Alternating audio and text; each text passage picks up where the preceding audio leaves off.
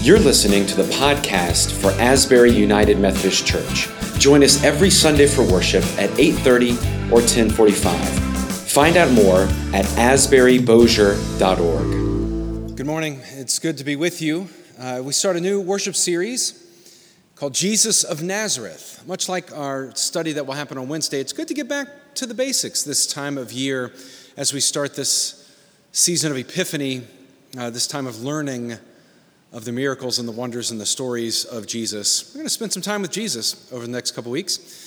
Today, we begin with pondering that great question, can anything good come out of Nazareth? It's a great verse.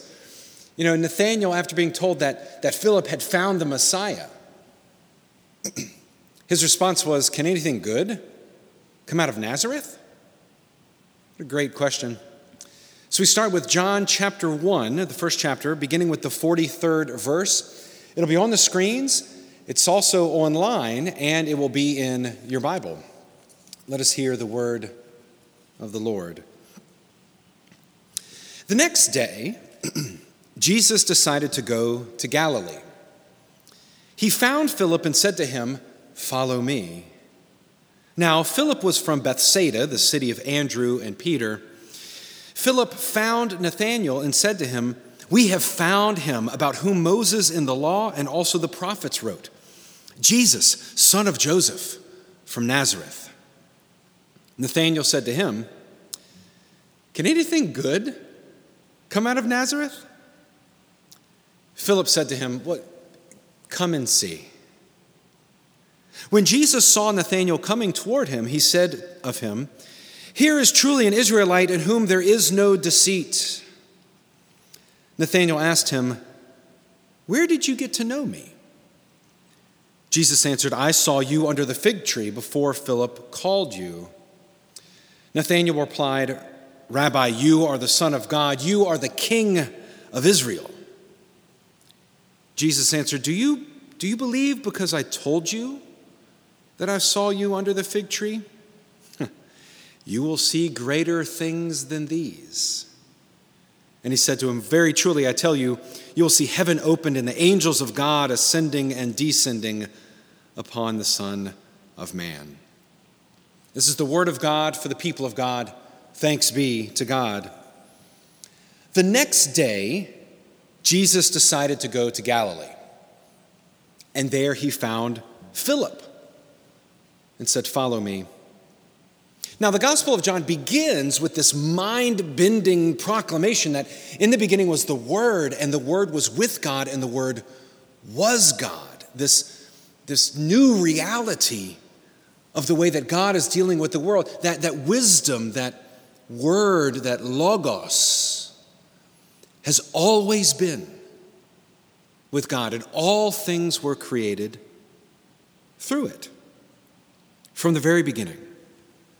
Or, as the Message translation says, God put on flesh and dwelt among us and moved into the neighborhood. This wisdom of God, this word of God moved into our neighborhood to reveal the truth. And then the Gospel of John jumps right in. It says, the next day, Jesus did this. And the next day, Jesus did that. And then the next day, Jesus did this and that. The next day, he found Philip and said, "Follow me." Now, it's not the case that the Gospel of John is wanting to set out a systematic, timely, orderly gospel of what happened. For example, John is not concerned with our notion of time. If you flip through this first chapter of John, it'll say, on the next day, Jesus did this. On the next day, Jesus did that. On the next day, Jesus did this and that. And then it says, then on the third day, Jesus went to a wedding in Cana of Galilee. By my count, that's the fourth day, but that's not John's point. Another example, and this is great, this is fantastic. In John chapter 11, it says that Jesus went to the home of Martha and Mary. Mary, the one who anointed Jesus. The fun thing about that is that anointing doesn't happen until John chapter 12. It happens in the next chapter. John is not concerned with your notion of time, of the way things should be ordered from point A to point B. What John does want to have happen, however, is John wants you to remember and John wants you to feel. To remember and feel. John's gospel begins with, "In the beginning was the Word," and that is supposed to remind us of creation itself. In the beginning when God created the heavens and the earth, right? And in that creation account, it says there was an evening, there was a morning, the first day, which is why John orders his gospel to say, the next day, Jesus did this. And then it says, then waters were parted. There was an evening and there was a morning, the second day, which is why John then says, the next day, Jesus did that. John wants us to recall creation itself because when this word takes on flesh, when this word dwelt among us, it was ushering in a new creation. From this day to the next day to the next day until we all, as I said a couple weeks ago, all find rest in God. The next day, Jesus did this. The next day, Jesus decided to go to Galilee. Listen to these words. He found Philip and said, "Follow me." Then Philip found Nathanael. And he said to him, "We have found the Messiah." There's a lot of finding that's happening in this story. And it's not the kind of finding like if you lost your keys or you lost the remote, to the TV. Oh, I found. We have 3 remotes for our television in the living room. We should have 4 because we have 4 kids. So that gives each one of them an opportunity to lose the remote per day. So at the end of the day, we try to find all 3 remotes to the television before going to bed. This is not that kind of finding. This kind of finding is an intimate discovery. Like finding something to be true. You have found the truth. Jesus found the disciples, and in turn, the disciples found each other. It's like the parable of the lost sheep. Which one of you having 100 sheep would leave 99 to go search for the one that is lost? Sometimes we think that discipleship is being that one lost sheep, knowing that you are lost, and then finding your way back to the fold. That is not the story that we've been given. Jesus found Philip. Philip found Nathanael. We are called to find one another. Not just where were you, but to be with each other. To find one another in Christ. One year, we were at Disney World, shocker, and we were going through the Magic Kingdom. Isabel was about, I'm going to say 4 or 5 years old. And as we're going through the Magic Kingdom, we start to turn left into Adventureland. Isabel started following another stroller into Tomorrowland. And it took us about in my defense, by the way, Mary and Joseph didn't know that Jesus wasn't with them for like 3 days when they traveled away from the temple, right? For us, it was about, all these terrible things happen when we're at Disney, but we still keep going back. I'm not sure why. So Isabel left, and it was about 10 minutes before we realized, oh my God, where'd she go? And we taught her before going, as we did all of the kids when they were really young, if mom and dad are lost, then go find someone who has a Disney name badge and just stay with them. They will help find mom and dad, right? Because in these situations, Isabel had no idea that she was lost, that she had gone from the family. It was we who were lost. Being lost is a tricky thing because we're not quite sure we are until at least we are found. And sometimes we treat our own being lost with great offense and with great pessimism. We have found the Messiah. He's Jesus of Nazareth. And Nathanael, with great pessimism, says, can anything good come out of Nazareth? Sometimes we are so lost that even good things we meet with pessimism and anger and frustration. And that's typically because we don't know just how lost we are. Can anything good come out of Nazareth? What fantastic pessimism. Of course, Nathanael wasn't talking about his own town. It's one thing to talk about your own town and your own people. Like, you can make fun of my mama. You can't make fun of my mama. I can make fun of my mama, right? He's not talking about his own town. He's talking about Nazareth, something over there, out there. Can anything good come out of Nazareth? Can anything good come out of those people? Can anything good come out of that party? Can anything good come out of that administration? Can anything good happen? Well, sometimes the answer can be no. But here's what Philip does. Philip doesn't chastise Nathanael, doesn't tell him to grow up, doesn't say, well, I gave it a shot. Philip said, okay, come and see. Come with me. Come and see. Come and see what exactly? Come and see the truth. Jesus' ultimate concern in the Gospel of John is to convey the truth. And sometimes we are so lost, we don't know the truth when it's staring us in the face. I was out of town most of this week in a continuing ed conference. Rarely do they have those anymore, but I happened to be at one this week.